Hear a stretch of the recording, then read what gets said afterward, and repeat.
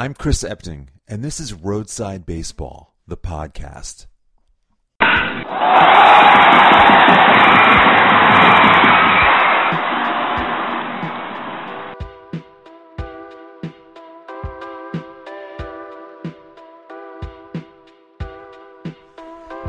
Today's story, for me, is one that's deeply emotional.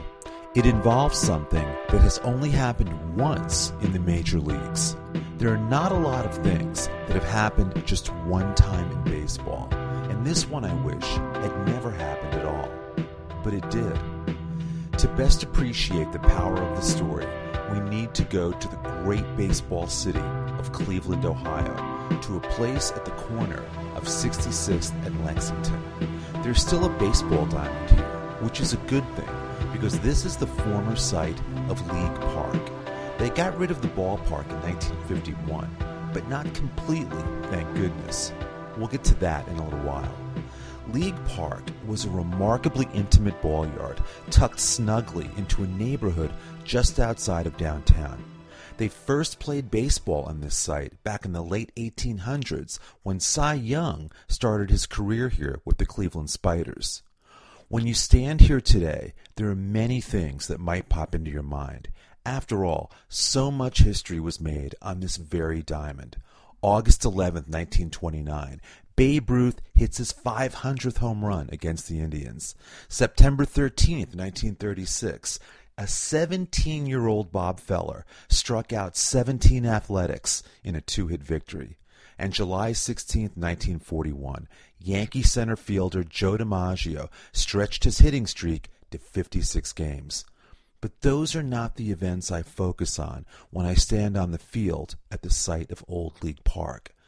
I think about something else that happened here, one of the most touching moments in baseball history. Let me back up. It was August 16, 1920. The Cleveland Indians were in New York to play the Yankees at the Polo Grounds. It would be 3 years before the Yankees would outgrow the famous bathtub-shaped ballpark and build their own stadium just across the river. This was Babe Ruth's first year with the Yankees. He was in right field on this fateful day. On the mound for the Yankees was a pitcher named Carl Mays, a somewhat infamous player known for spitballs and a ferocious submarine-style underhanded pitch. Mays was also known for a habit of throwing inside to any batter who hugged the plate.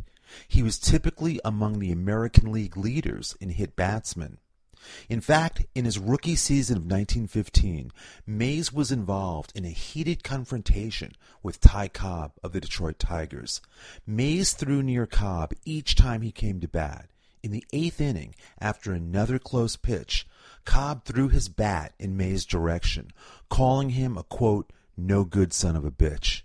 Mays defiantly hit Cobb with the next pitch. The incident cemented Mays' reputation as a headhunter.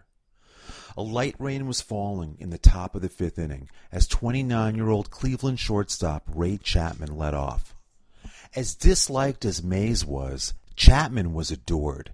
As the Society for American Baseball Research wrote, quote, as good as Chapman was on the field, he was even more beloved for his infectious cheerfulness and enthusiasm off of it. One of the most popular players in Cleveland Indians history, Chapman was a gifted storyteller who played the piano and even once won an amateur singing contest.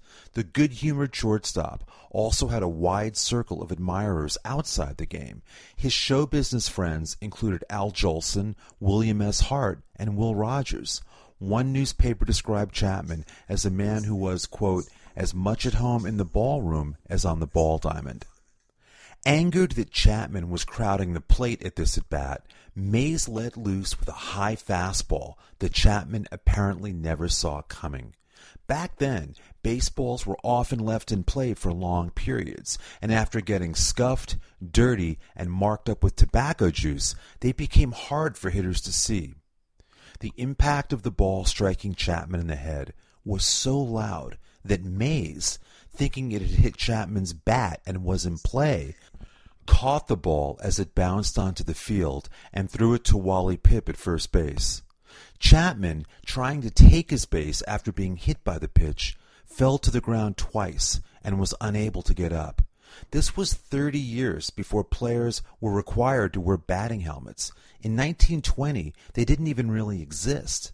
Cleveland teammate Tris Speaker raced from the on-deck circle to check on Chapman. He was joined by several players from the Indians and the Yankees.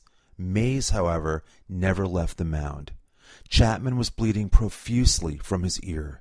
He was helped off the field and taken to nearby St. Lawrence Hospital on 163rd Street, just a few blocks from the Polo Grounds. The building is still there today, but it's no longer a hospital. At this site, surgeons operated and discovered a skull fracture.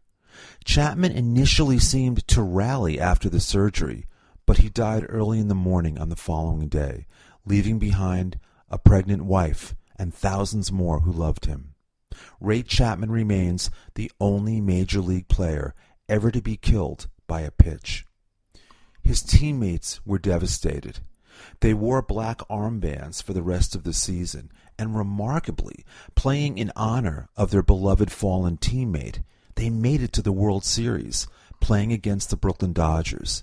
The Indians beat the Brooklyn Dodgers 5-2 in a series that featured an unassisted triple play, the first World Series Grand Slam, and the first World Series home run by a pitcher. All of these occurred in Game 5 at League Park. But nothing could overshadow the championship, the very first for the Indians, and how it seemed like destiny after the death of Ray Chapman. The next season, Chapman's death prompted a new edict for umpires to frequently replace the game ball with a new clean ball. Pitchers complained about the difficulty of gripping the fresh baseballs, but batters loved it. Inspired by the big swings of Babe Ruth and armed with cleaner, livelier baseballs, strikeouts hit an all-time low in the 1920s. 8 batters achieved a .400 average, and home runs soared. Due to this tragic accident, the live ball era had begun. Today in Cleveland, there are still ways to connect with the memory of Ray Chapman. He is buried at Lakeview Cemetery in Cleveland. Fans still go there today, 99 years later, and leave small tributes in his honor.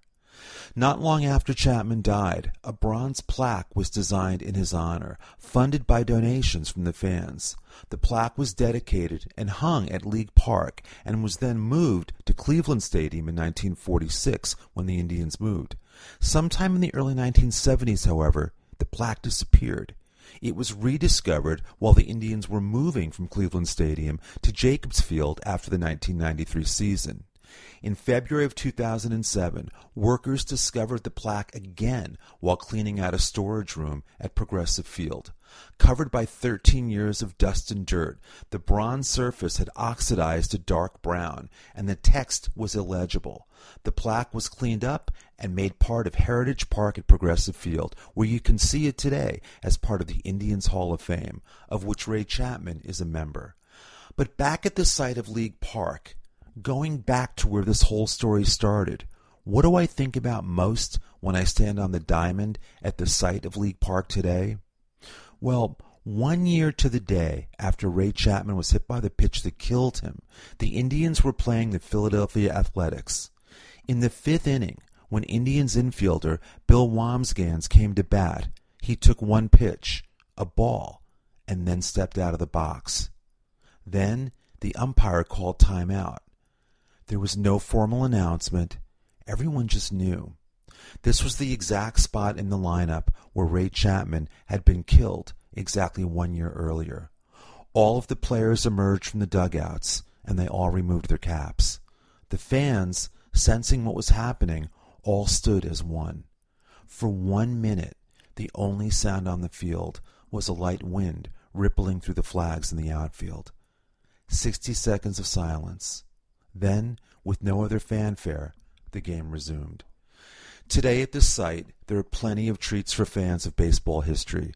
You'll find a baseball museum in the old team offices, part of the outer stadium wall, and the actual diamond laid out exactly as it was more than 100 years ago. Of course, there are also precious memories encapsulated here, including that moment when players and fans all stood in silence together to honor a friend, Ray Chapman, the only man ever killed by a pitch in a Major League Baseball game. I'm Chris Septing, and this is Roadside Baseball